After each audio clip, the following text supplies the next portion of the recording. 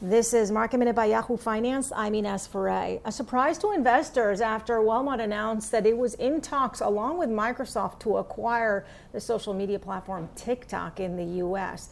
That sent shares of Walmart higher, up about 5% over the possibility of a deal to acquire TikTok.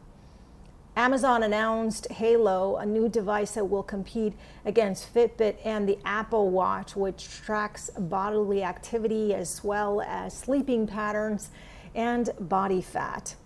And Abercrombie & Fitch is trading higher today, soaring after its digital revenue base grew 56% year over year for its latest quarter. For more Market Minute news, head to yahoofinance.com.